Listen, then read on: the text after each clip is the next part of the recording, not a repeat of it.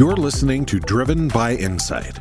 Join Willie Walker, Walker & Dunlop's chairman and CEO, as we bring you fresh perspectives about leadership, business, the economy, and commercial real estate.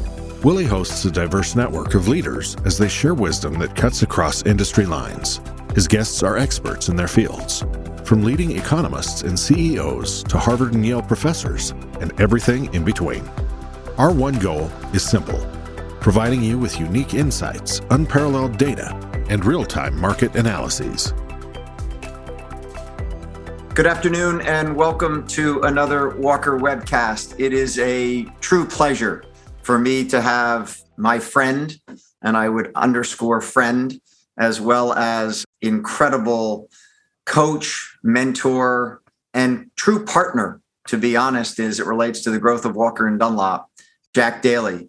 Let me do a quick bio on Jack, and then we'll dive into my questions. Jack Daly is known as the king of street-tested methods about smart selling. He is a man with a remarkable 30-plus year track record in sales, executive, and entrepreneurial positions, has been called the best professional sales trainer in America. Jack is an avid speaker, award-winning author, and 15-time Ironman competitor. Jack strives to make a difference in the lives of those in the field of sales and sales management across the globe. I want to back up quick, Jack, to start, for those listening, about our personal interaction. And the first day I met you was in 2007 at a Young Presidents Organization speech that you were giving down at the Inn at Perry cabin. And I honestly, as I've told you before, Jack, thought I needed to listen to a sales coach like I needed a hole in the head. And I somehow convinced myself to go in and sit down and listen to you. And that speech changed my life. It changed my life and it changed the trajectory of Walker & Dunlop. And there were two things that you said in that presentation that stuck with me. The first one was you talked about if you have a vision for your company, you need to make sure that everybody in your company aligns with that vision. And if you have anybody who doesn't align with that vision, they can't be on your team because they're a cancer inside of your organization. And I wrote on a white pad next to me to a gentleman who was in my YPO chapter, I've got one of those. And my friend wrote back, well, you heard the man, he's got to go. And I wrote him back and said, what if he's 75% of revenues? And my friend wrote at the bottom of the page, you're fucked, exclamation point. But I did return from listening to you say that and said, I've got to get a plan in place to remove that person from Walker & Dunlop. And it took me almost 5 years to do so. But it was with that thinking of you saying, if you don't have everyone bought into your vision, they're a cancer building inside of your company. The other one, which was, I would say, the most impactful thing I have ever been told. And as you well know, I did almost 800 case studies at Harvard Business School. And so I have plenty of people telling me important things about business. But you said at the beginning of that meeting that if you pulled up in front of the Inn at Perry cabin in a brand new Ferrari, the first question that someone getting into it would have was not, why'd you pick Ferrari red? Why'd you pick the Alcantara leather? The first question they'd have was, where are we going? And if you aren't answering that question for your team every single day, you are failing as a CEO. And I took those words and what you said, and it transformed the way I thought about Walker & Dunlop. And from that moment forward, we created 5-year business plans, which we've been executing on ever since.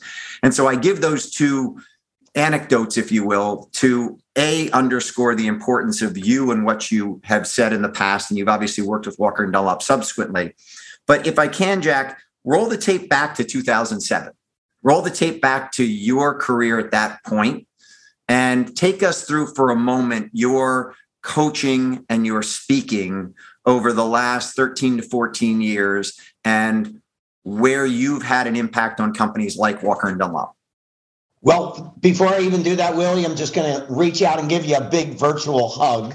Just great to see you. I'm really glad to see how healthy you are as well.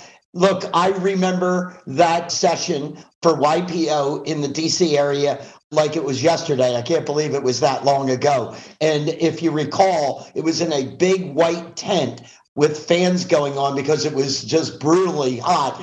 And I'm going to just do a little bit of a wrinkle on the way you reported the story, because I remember that you got stuck in the back of the tent and wanted to get out because the sales guy was going to be speaking and what do I need sales for? But you couldn't get out without being obstructive to the rest of the group. So, and it ended up being fortuitous, as you said. The business of building a business is all about what is it going to look like down the road? Not what it looks like presently, but what does it look like down the road? I do CEO coaching, as you know, with CEOs around the world, and it's all over the phone. And one of the places we start is, I can't help you if I don't know what the destination is. The way I say it in a very awkward way is, you can't get there unless you know what there is. Stephen Covey said it better than me, begin with the end in mind. And so the frustrating thing that I will tell you about my business as a coach and as a trainer speaker is that my stuff works, but unfortunately, too few people take action. So one of the pleasures of working with you and Walker and Dunlop is you don't let this stuff die in the room. You actually implement things as simple as the money bag and handwritten notes. For the listener, if you were to go on YouTube and punch in Jack Daly money bag and spend 5 minutes on that video, it could be a material change for your salespeople, sales managers, employees, and customers. And so simple, easily implementable tools that work. If I go back in time, Willie, what I could tell the listener and viewer is that between the ages of 26 and 46, I was an entrepreneur that had the opportunity to build not one, not two, but 6 companies. They all scaled nationwide. They were all very fast growing on the revenue and the profit line, and 2 of which I sold to Wall Street. And at 46 years old, I stopped doing that. And the reason I stopped doing that was because I lost my passion for what I was doing. And I'm a big believer that success comes by a result of being involved in something you're passionate about. And running a business was no longer passionate for me. And so at 46 years old, I decided that I was going to take a year off, figure out what I'm going to do in my next iteration. And all of a sudden, the phone started ringing. And people wanted to know, could I speak at their companies, the trade association, and all of these types of opportunities started to present themselves. I came home to my wife and I said, my God, this is really rewarding. This is a lot of fun. I think I'm going to stay with it. And I've been staying with it now for approaching 3 decades. So, Jack, you have a book called The Sales Playbook, and the Sales Playbook outlines a number of things that you talk about in your presentations. You just mentioned the money bag. Talk through a little bit what the key components of the Sales Playbook are. Sure. So where that book came from, and that book is a textbook. It's not on audio, never will be. I won't be responsible for people listening to it in their car, falling asleep, and having an accident. It literally is a textbook on how to build a playbook. And the reason that I wrote that book is the predecessor book was called Hyper Sales Growth. And Hyper Sales Growth went off to great success. And I pounded away on the importance of systems and processes in the sales side of the house. And one of the analogies I gave was sports teams are run better than most businesses. It doesn't matter what the sport is. It doesn't matter what level of sport, whether it's high school or college or professional. There isn't a coach in any sport at any level that would consider putting their players on the field without a playbook. But when I wrote Hyper Sales Growth and people contacted me and said, I want you to help me grow the company like you talk about in this book, I said, send me your sales playbook, because if I know how you sell today, I can build the next iteration above. 98 out of every 100 companies couldn't send me their playbook because they didn't have one. What that means, Willie, is this. If your company doesn't have a sales playbook, by default, it means that each salesperson is doing it their own way, which is absolute insanity. My largest sales force that I had was 2,600 salespeople. And what I used to say in those 100 plus offices as I visited was, there aren't 2,600 best ways to sell our product. Figure out the best way, build the system and process, and then practice the systems and processes. So that's it in a nutshell. But here's what I really want to push And that is that if you look at your company from a operations side of the house, there's probably a playbook. HR, there's probably a playbook. The financial side, there's probably a playbook. Why is it that we leave our salespeople to just wing it and do their own thing? One of the disruptors that I have in the sales side of the house is I have my own style. That doesn't work for me. I can't have thousands of people representing my company doing it their way. And so that's I've been in the room. I've been in the room where you've said that, and I've watched a number of salespeople get really uncomfortable. I've seen them wiggle in their chair physically when you say that, because they do think they've got their own special sauce. And so how do you teach very successful salespeople to change their game or to standardize their game, given that the whole way they got in that room was that they're one of the best salespeople at that company? So I love the sports analogies, and the sports analogies really work in business for me.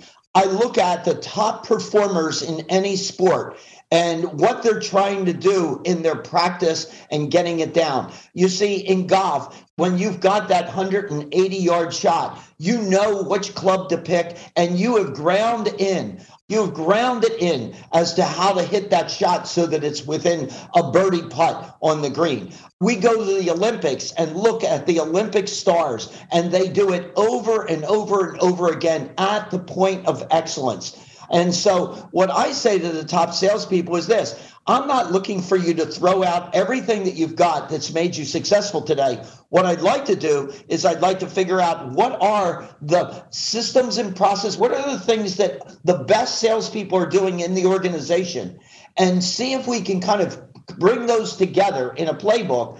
And then all of us get enhanced with our income and with our productivity. So it's not a wholesale change. And I'm not trying to make salespeople into being telemarketers with a script necessarily. But if I give you, Willie, the example of objections, and let's just use the one that I hear most commonly, your price is too high. Well, there's probably one or two answers that are really diamonds in terms of how to handle that objection. Why would we leave it to each individual to kind of respond to that? And by the way, one of the dangers that really exists with that is that if it didn't work with the last prospect, they'll change it for the next prospect. And so we're changing it on a regular, ongoing basis. I'm all about process and systems. So one of the things you mentioned, the money bag, and inside the money bag, why don't you describe what the money bag is? And I think the real question I have for you, Jack, is when I hear you talk about the money bag, I think it's antiquated. It's old school. It's old business. There's nothing fancy or digital or whiz bang about it. So why don't you talk for a moment about the money bag and why you think it's such an incredible tool for most sales executives in America or around the globe? Yeah, so it's very simple and basic. The bottom foundation of the money bag is handwritten notes. That's it in a nutshell. And all I have is a bag that the shop owners years ago used to put their checks and cash in and take it down to the bank for a deposit on a daily basis. I call it a money bag not because of that. I call it a money bag because this bag literally has made me millions of dollars in relationships over the years. I have my thank you cards. I have my envelopes. I have my stamps. I have my pens. I have everything ready so that I can write a handwritten note immediately after meeting somebody before I've even gotten in my car or any transportation or an Uber or what have you, and put it in the mailbox nearest where they're at. Now, I also will tell you that I'm capable technologically as well. And so as I leave a prospect call, I'm sending them an email before I even left the building, thanking them for their time and reconfirming what we agreed on is to happen next. So I'm there, but then for that person to get a handwritten note from me the very next day, it is a game changer. I've had so many people tell me this. And so we can trace back. And I have people all over the world, Willie, today that are sending me messages by LinkedIn and Facebook and personal messages to my email account saying this money bag is gold. It's just an amazing thing. And by the way, here's the best part. the more we get driven by technology, the less people do a handwritten note, which means it stands out in the crowd. So I'm going to get today about 300 email messages unsolicited, and I'm going to hit delete on most of them all day. But when the U.S. mail delivers my mail each day, I actually open up damn near every envelope. And so it's a standout from the pack type of thing. And, I get audiences now where they're approaching my grandkids' ages here. And they're looking at me like, this guy's a wacko, right? And then I get somebody to bite, and then they come back and say, my God, it really works. And again, you're the embodiment of taking action, Willie, because you're on the road and all of a sudden you'll send me a postcard from San Francisco saying, hey, this is my money bag for the day. Thanks for giving me that tip, right? So talk about the Jack Daly Sales Playbook. Talk about how you've grown your business. And what I'd love to get a sense of, Jack, is you present pre-pandemic, and now we're back and you're doing more and more, but pre-pandemic, you would present in front of hundreds of audiences a year. First of all, how'd you build your business up to getting to that size and scale? You travel all over the globe. So you've got clients just as much in Singapore as you do in South Carolina. So how'd you go global, if you will? And then what I really want to understand is when you present to various groups, how do you know which are the winning companies and which are the companies that aren't going to listen to what you're saying? But go to how have you built, what's the sales playbook for Jack Daly and the growth of your business? And then I want to get to that next piece. That last question we'll hold for just a moment, and they'll pack it in on this because that one's a difficult one to wrestle down. If I had the answer, man, that would be great. Yeah. So the first thing I would tell you, Willie, is that I was blessed in life. I had a mentor by the name of Jim Pratt. Every book that I have published, I make a note in there acknowledging Jim and the lessons I learned. One of the things that is a signature item of Jack Daly is model the masters. Find people that have already had success at something and dig out of them what you can. And so I started that practice literally at 13 years old. At 13 years old, I interviewed approximately 50 successful people over the summer on how to build a successful company, and then took those pearls of wisdom and implemented them in my professional and personal life. I've been doing that for a long time. That's 60 years ago. So when I got into the speaking business, as I mentioned, I got into it by default. I was taking the year off and going to figure out what I'm going to do next. And then the phone starts ringing, right? So I start responding and I said, okay, where's the professionals? And the professionals were in what's called NSA, National Speakers Association. So I started to figure out what's going on in that world. And what I learned was this, that the majority of gigs get booked through speaker bureaus or meeting planners. And that population out there is tough to crack. And there are thousands of speakers trying to get into those speaker bureau type thing. And if you use them, they take a 30% cut, but not just a 30% cut of your fee. But let's say I was speaking to a technology audience of 1,000 people.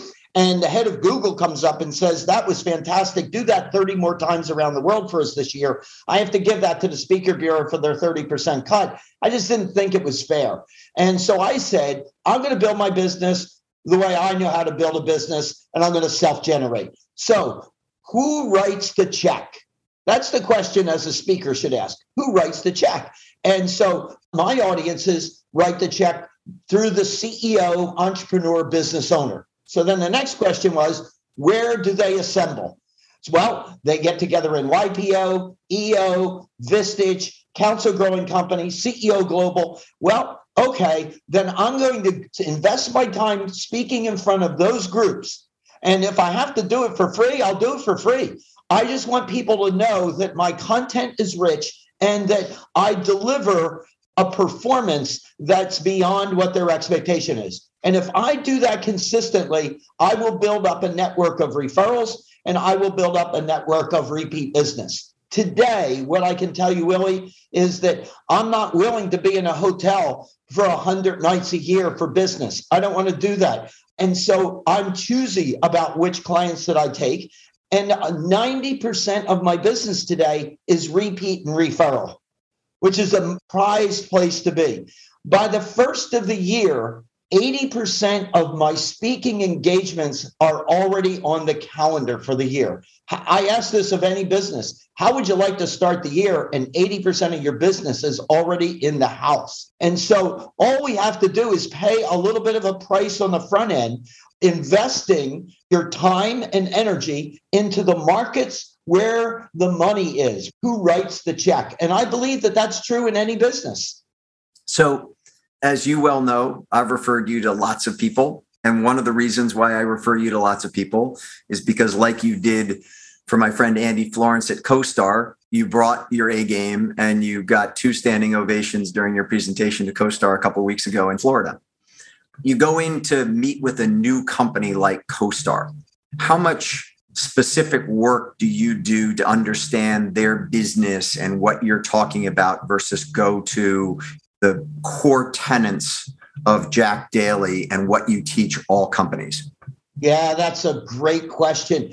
The first thing that I can tell you is, unlike so many speakers, I don't have a speech. There are speakers out there that you can hire them to do a 60-minute speech, a 90-minute speech, a 2-hour speech. And let's just say you hired one of those speakers to do an hour presentation. 10 minutes before showtime, the client comes up and says, hey, we're running out of time. Take that hour and make it 45 minutes. That guy's running to the bathroom on both ends because they don't know what to do with that situation. It doesn't matter to me. Just tell me how long and when you want me to finish, and I'm good to go. I'll take stories out. I'll put stories in, all of those types of things. And I'm going to react while I'm in front of a group to whether the audience within the first 5, 10, 15 minutes is buying in or not buying in. And if they're not buying in, I need to pivot and I need to find a way to get through whatever barriers that I have diagnosed are there. So back to the question of preparation. I need to understand the industry. I need to understand the business. I need to understand the strengths. I need to understand the weakness. And here's the big question that I love asking the client, and that is, when I walk off stage, when I am finished, what will be success in your eyes? Tell me what success is. Because if you tell me, again, what the there is, I can craft it such that we're there.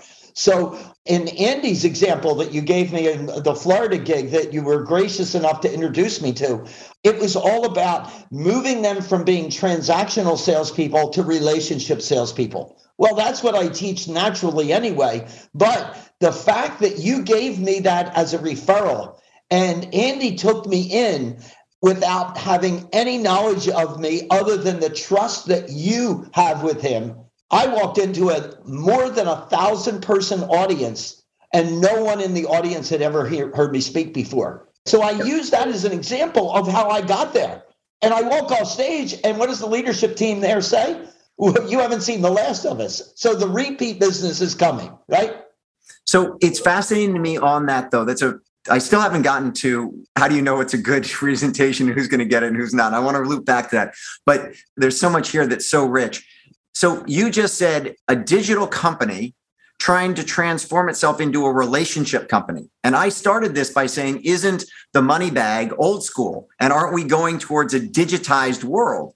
And it's fascinating to think there that here's CoStar, one of the most successful companies out there from a growth standpoint, from a revenue growth standpoint, from a market cap standpoint, basically is the provider of information to the commercial real estate industry.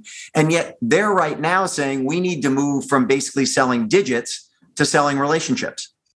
It's not one or the other, it's both. So, I'm going to go back to Jim Collins' book of 35 years ago, Built to Last. It's the tyranny of the or, right? It's the beauty of the and. And so we need to couple both of them. But don't rely just on the transaction side, the digital side of the world. Marry it up with the relationship side and some of the tried and true things in sales. People ask me an awful lot of times this question, Willie. Look, Jack, you've been doing this for quite a long time. Hasn't the world of sales changed? Don't we need to do things differently? The answer to that question is yes, we do. And no. For example, a tried and true, selling is the transfer of trust. That was true 30 years ago. It's still true today. People do business with people they like. That was true 30 years ago. It's true today. People don't buy features, they buy solutions. They're looking to get out of their pain, so solve their pain. These are basic tried and true principles of sales, and they haven't changed. But for me as a salesperson today, I don't need to any longer carry around samples of my product, samples of my wear. All of that information can be gotten off of the internet. There's so much that we can leverage from the internet as a prospect consumer that we don't want a salesperson showing up and throwing up and telling us old school, those types of things. I already know all that. So what happens is that now a salesperson can use their quality time to really get deep into a company by doing their homework before they get there. That we would be much more difficult to do, and assemble their questions before they get to the call so that they're intelligent about the person's business and they're asking the provocative questions. What I always say about a salesperson that's at above average level is in their call, when they leave, the prospect says, that was an entirely different experience than we're accustomed to having. And incidentally, when you follow it up with a handwritten card, it's like truly different than anything else I've experienced. So as I look across W&D Salesforce, they come in all shapes and sizes, if you will, and the skill set that determines who is a breakthrough salesperson as it relates to not what they're selling, not consistency as it relates to the W&D product, but as it relates to how they engage with their clients. Some are known as the smartest person on structuring a deal. Somebody else has a personality of give them the bone and they'll never let go of it. They're going to cover every single detail of the deal ad nauseum. You know, if you give them a transaction to finance, there's just not going to be a single thing missed. And then somebody else who has just a more relaxed kind of personality about them and gets the client to basically tell them their problems, if you will. And then they are seen as the solver of the problems. They're really good at asking questions and getting the client to kind of divulge what their pain point is. As you think about that in those different types, Jack, one size doesn't fit all here. Those three examples, and I'm thinking about three individuals at Walker & Dunlop, they're all exceptional in what they do. But is there one that you've seen across the board as it relates to either asking really good questions, being attentive to detail, or being known as the most brilliant in a certain space that is what can carry the day as it relates to outsized sales growth? I do have that answer, Willie. And I like to say that I want to access the blend of those attributes you just talked about. I want to access them. I don't have them all either. So I'm not going to be the guy with brilliance that's going to show up on the sales call. But what I want to make sure is that I've got someone that as a salesperson can transport themselves into what the prospect customer is. In other words, change seats, have empathy for where that client is, that customer is, and all of the conversation being processed by the salesperson as if they were the prospect customer. And what I know is that, as a great example at W&D, Walker & Dunlop has all of those attributes. They just happen to be resident in different people. So what gives me comfort as a salesperson representing Walker & Dunlop is that I know that. I know that I have that reservoir of strength. All I need to do is get in bed, so to speak, with the prospect customer to understand deeply where their needs really are, and then be able to be the guy with the bone that doesn't give up and find those resources within Walker & Dunlop that best match the needs of the client. One of the biggest things that I think I have an advantage over most is I can get my ego out of the way. I don't need to be the standout guy from a visibility standpoint. What I need to do is I need to really have a great attribute of listening from the perspective of the customer. That's the key. Have you ever gotten feedback, Jack, that hurt? In other words, you went and you presented, you thought you'd nailed it, or you thought you said something that was really good, and someone said something to you that just said, man, that didn't go what I thought, and it hit you in a way that you weren't expecting? So I've had individual people that have said that, but I've never had a client that has come back to me and said anything of that nature.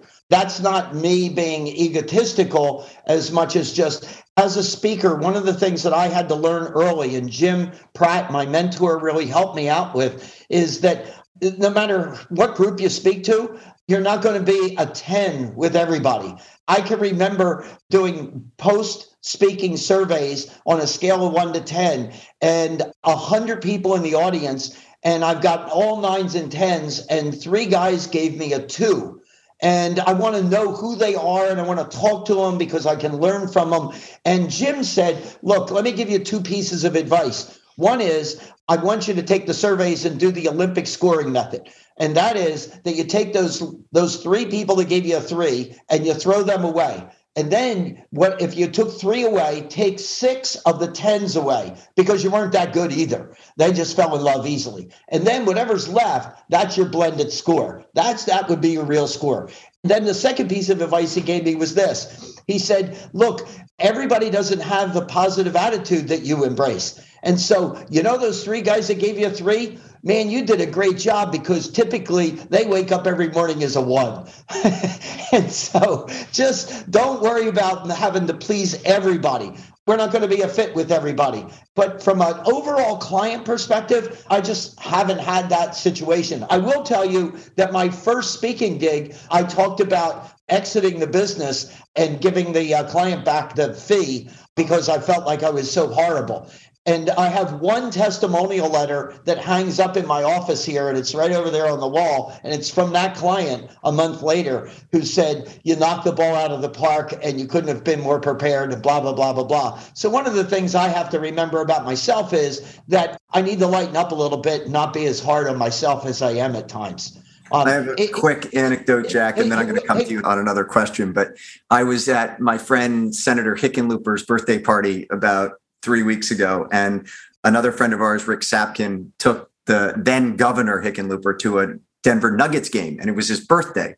And the PA announcer on the governor's birthday said, and we're pleased to have tonight Governor John Hickenlooper with us here at the Pepsi Center.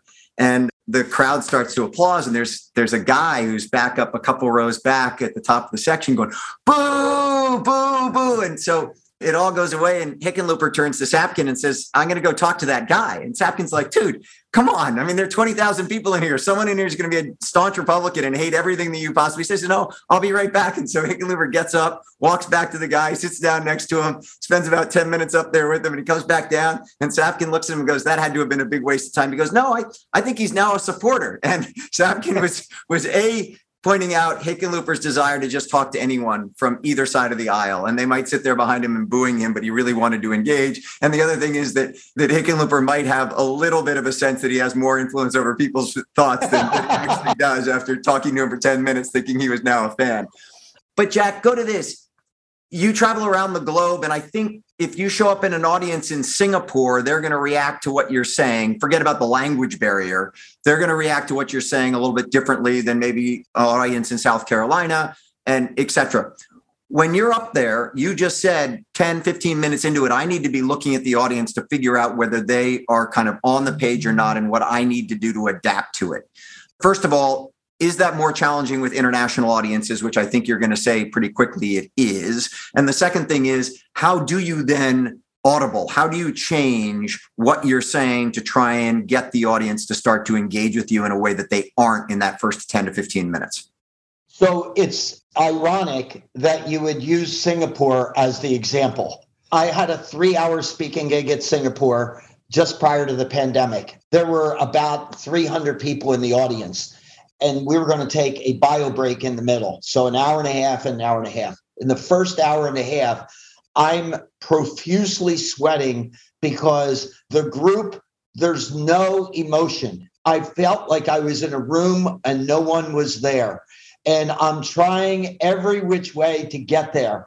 And some of the ways that when you feel like you're not getting there, I go to see if I can get interaction amongst the group. Because if I get interaction, we get a little bit closer. I walk off stage and get down with the folks and start one-on-oneing with people. And when I do that, and I look for humor somehow to get people laughing and get them upbeat, and then I can bring them back.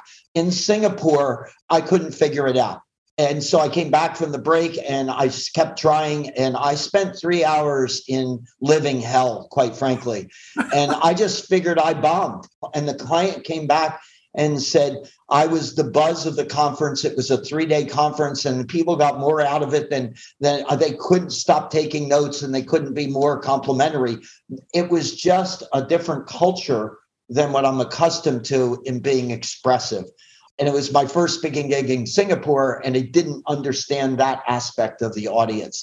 But let me go back just a moment here on this question. One of the things that I've been surprised about is that in most countries, and in 2019, I spoke in over 30 countries, 250,000 air miles.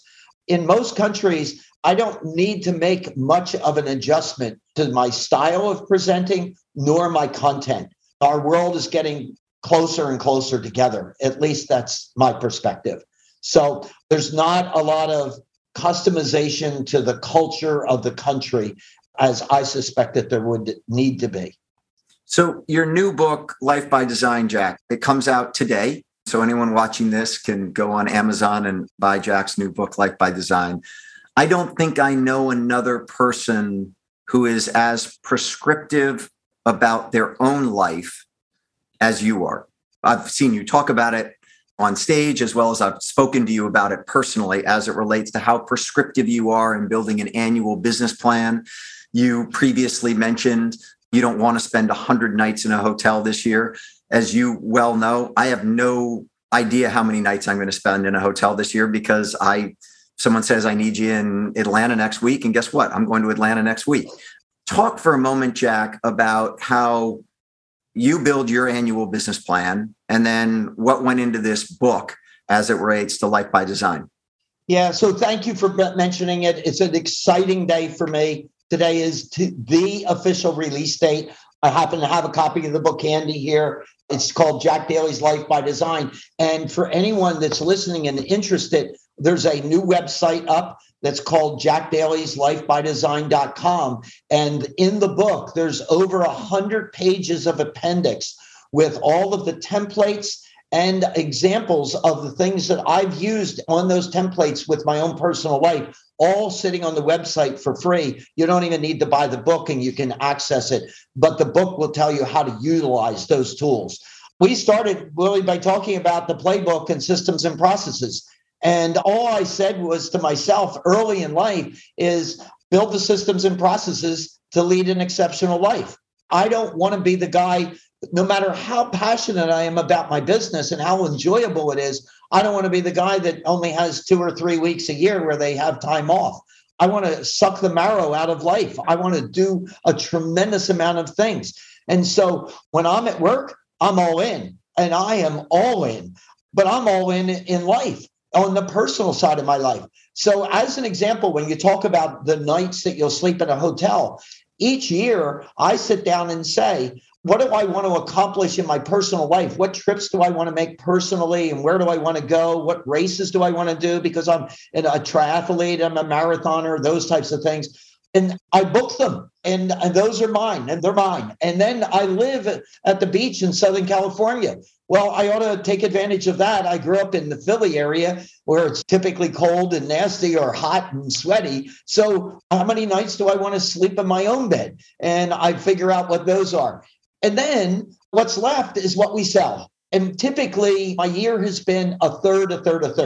I track and measure every day where I sleep. And if it needs to be recalibrated because something's getting out of hand, then we bring it back. I'll take less gigs later on in the year or what have you. And typically my actual results compared to my plan are within about a 3 to 5% variance. So it works. I track and measure things on my personal life every day. I have 5 people I call the board of directors of my life. They one-on-one meet with me on my personal goals 4 times a year. That's 20 one-on-one sessions on my personal life, so I don't get off kilter. The criteria to be on the board of directors of my life is 2 things: care immensely about me and won't tolerate my bullshit. So they have to be strong people who care about me. And I report monthly and quarterly and annually the results compared to plan and compared to last year. Now, that sounds like what we do in business. But if we do that in business and have great results as a business, why not apply those things to our personal life? And so I've been doing this now, Willie, for 60 years. After interviewing those 50 successful people at 13 years old, I built my first annual plan. One of the things that people will find on the Jack Daly's lifebydesign.com in that appendix is my bucket list. There's over 400 items on my bucket list, 75% of which are completed.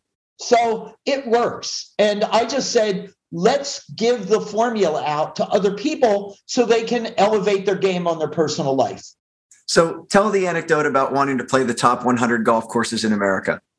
You know, somebody gifted me a book that was a coffee table type book that said, here's the top 100 golf courses in the United States. And every golf course got 2 or 3 pages with a write-up and the photos.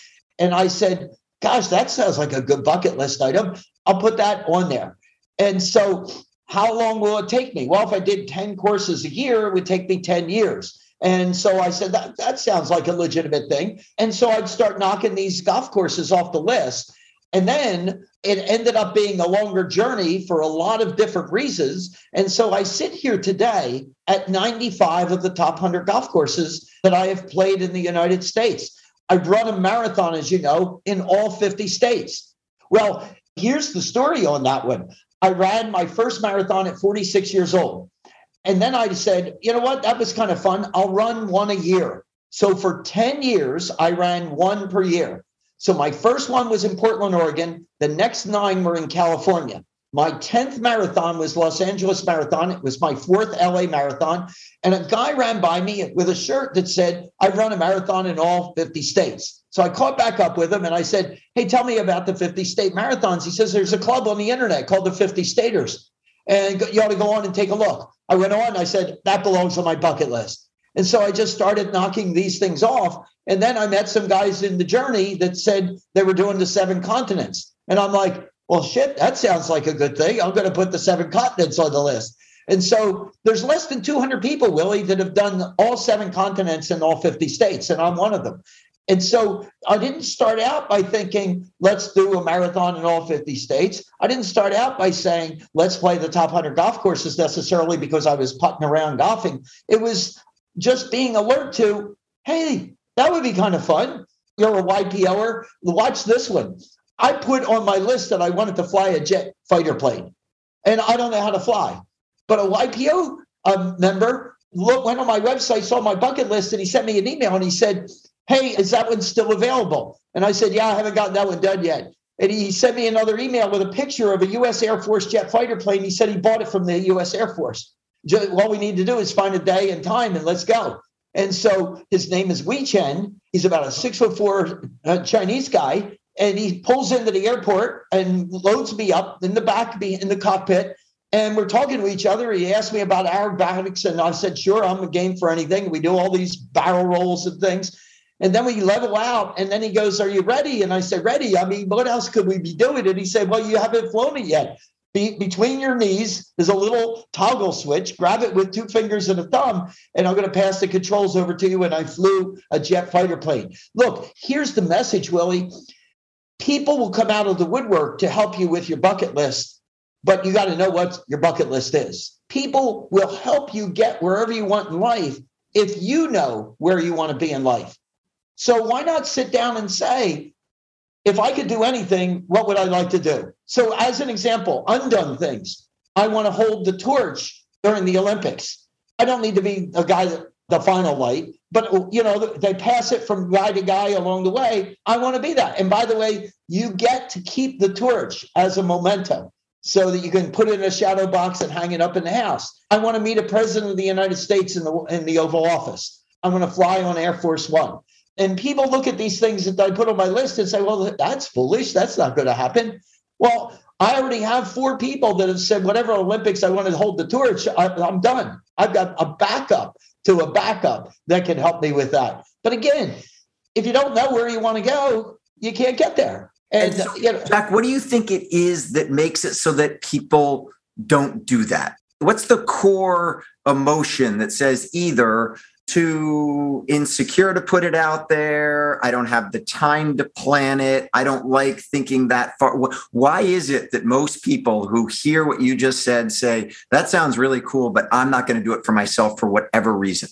There's probably a laundry list of reasons, Willie, and I'm not going to say something very complimentary right now, but it's my belief. I think it's personal inertia. I just don't feel that people have the appetite as a general rule. If I gave you a secondary reason, I would say that people are too concerned about other people's opinions of them. I'm the oldest of 5 kids. My brother's 3 years younger than I am. We were in the same high school at the same time. I was a senior. He was a freshman. His name is Joe. Imagine as a senior being referred to everybody in the school as Joe Daly's brother. Shouldn't it work the other way? Shouldn't Joe be Jack Daly's brother? I was the senior. But out of 275 kids in my graduating class, I can tell you I know less than 10. Because if I found that they weren't going to add value to where I wanted to go in life, I just didn't invest my time with them. My brother was a social butterfly. He cared about what people thought. He wanted to be the big man on campus. I watched my brother, we shared a bedroom, force himself to learn how to smoke. He spit every time that he took a drag. I've never smoked, but smoking was making part of the cool set. I think an awful lot of people are too concerned about other people's opinions. Why not just say, we're only on the planet once. Let's make it one hell of a good ride. What would you think would be a good ride? And just go for it. The one thing that I just love about the fighter jet anecdote and the golf anecdote, the marathon anecdote is fantastic, except as you know very well, as long as you have the determination and the drive to do it, you can sign up for those races and go do them.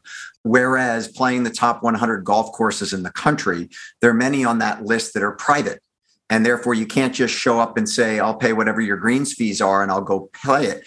And what I find to be so insightful there is until you put out there that you want to play those courses, someone doesn't come to you and say, hey, you want to play Augusta, you want to play Pine Valley, I can get you on it. And I do find that to be very, very insightful as it relates to business and where you want to go as a business. Because unless you tell your team, and this is looping back to what really got me going at Walker & Dunlop on, if you will, the Jack Daly medicine, is until you tell people where you're going, nobody can help you get there. And so I remember distinctly when we put out our first 5-year business plan, which was in 2007, just pre-GFC, to grow revenues, EBITDA, and net income 5x in 5 years. And my entire team thought that I'd gone into my office and smoked some really good California Sensimilia. And they're like, you want to do what? And I remember distinctly looking at the team in our conference room and everyone's glossed over going, has this guy really lost his mind? 5x in 5 years on revenue, EBITDA, and net income. And as you well know, over the next 5 years, we had the great financial crisis, not planned. We bought a company in 2009 from Credit Suisse, not planned. We went public in 2010, not planned. We bought another company in 2012, not planned. And we ended up growing revenues 4.96 times, net income 4.92 times, and EBITDA 5.01 times. And the whole issue was having the gumption, having the audacity, having the dream Stake in the ground to put out there 5x in 5 years. And then to watch the team go to it. I found it to be so inspirational because you said, if you don't put it out there, if you're not telling people where you're going, you're never going to get there. And the way you live your life and the way that you do your work, and fortunately at W&D, the team we pulled together and the way we put out there our goals and ambitions have all worked exactly to your plan. Yep. If I had a critique on what you just said, I would say, gosh, you should have said 7 times. Well, you know, Jack, one of the interesting things that I do find about that, we've now done this 3 times. We're on our 4th. And on every one of them, the team doesn't outperform by 25% or underperform by 25%. It hits it on the dot. And it's sort of back to you as it relates to your annual plan. And you said to me, I'm within a variance of about 3% on what I put out there. It's very interesting that when you put those goals out there, you generally speaking coalesce around the goal. And as you refine it, to your point of like, in hindsight, would I have loved to have done 7X? Yeah. But you know what? 5X was pretty damn good at that time. But it's a really interesting concept as it relates to setting these, and you mentioned Jim Collins previously, these bold, highly ambitious goals that you can put out there. They better darn well be achievable, yet highly ambitious, or else they're never adapted to. Yeah, so once you put that 5X out there as the goal, you're going to spend time with the team figuring out whether it's real or not real before you broadcast it throughout the organization. It can't be fantasy number. There's got to be some reality to it. So I have a client right now who spent 38 years getting to 180 million in sales. That's an acceptable, good result. But the CEO now that's in place now wants to take it to 500 million in less than 4 years. And we've stress tested that, and it's real. But the team needed to really be a part of stress testing it. How many more stores are we going to need to open? What are we going to do online? All of those particulars. And once we broke it all down into its subparts, each of the subparts was doable. You know, I have a client today who is doing house painting, interior house painting. And their differential is they will have your entire house painted inside in less than 24 hours. And when people hear this, well, wait a second, I've had painters come into my house and they're there for, days upon days upon days, and it's terrible living conditions. That's not possible. I have a 5,000 square foot house. There's no way that you could do that. Well, the answer to that is, well, if you hired me to do your dining room, could you buy that I could get it done in a day? Well, yeah, if you just picked one room, well, that would take me like 2 guys. So I'll put 2 guys in the dining room, 3 in the living room, 2 up in the bedroom, this, that. And so we're going to take over your house with 25, 30 people for the day. We're going to move you into a hotel for the night and give us 24 hours and then come back and open up the door and the house will be complete. No mats around the house or any of that. And then we taught them to put a bouquet of flowers at the greeting as they open up the door. Like, it is a competitive, unique advantage. But until you break it down into its individual parts, then the concept of I can get this done in 24 hours sounds absurd. 5X sounds absurd until you break it down into its component parts. And then somebody needs to own each of the parts. Somebody needs to own the dining room. And in your business, somebody needs to own each part. Every business can be done that way. So, Jack, I started this conversation, and I know you've got something coming right up on the other side of this, so I want to be mindful of your time. I honestly can't underscore, when I first met you, Walker & Dunlop probably had a value of about, I'll swag it and say in 2007, we probably had a value of somewhere between $50 and $75 million. And as you know, our market cap went over $5 billion at the end of 2021. And I do, as people ask me, what's the special sauce of W&D's success? I go straight to our 5-year business planning and where we're going. And that all goes back to that speech that you gave in 2007 that said, if you get in that Ferrari, you're not asking me what color it is. You're not asking me about the leather. You're asking me where we're going. And so as someone who has been a great guide to me in giving W&D the path forward, I'm deeply indebted to you. I'm so appreciative of our friendship. And I'm really excited to see you in about 3 to 4 weeks at the Walker & Dunlop All Company meeting in Denver and have you talk to everyone at Walker & Dunlop and share with all of us your incredible insights. And give a physical hug instead of a virtual hug. So that's cool too. This has been a joy to spend the time with you, Willie. I will tell you, when the public heard that I was going to be a guest on your show today, I had several people independently reach out and say, of all of the podcasts that are out there, this one happens to be my favorite. So you're evidently are doing a pretty decent job of this as well. Well, thanks, Jack. It's great to see you. To everyone for joining us today, thank you so much. We'll see you again next week. And Jack, I look forward to seeing you soon. See you in a few weeks. You bet. Take care.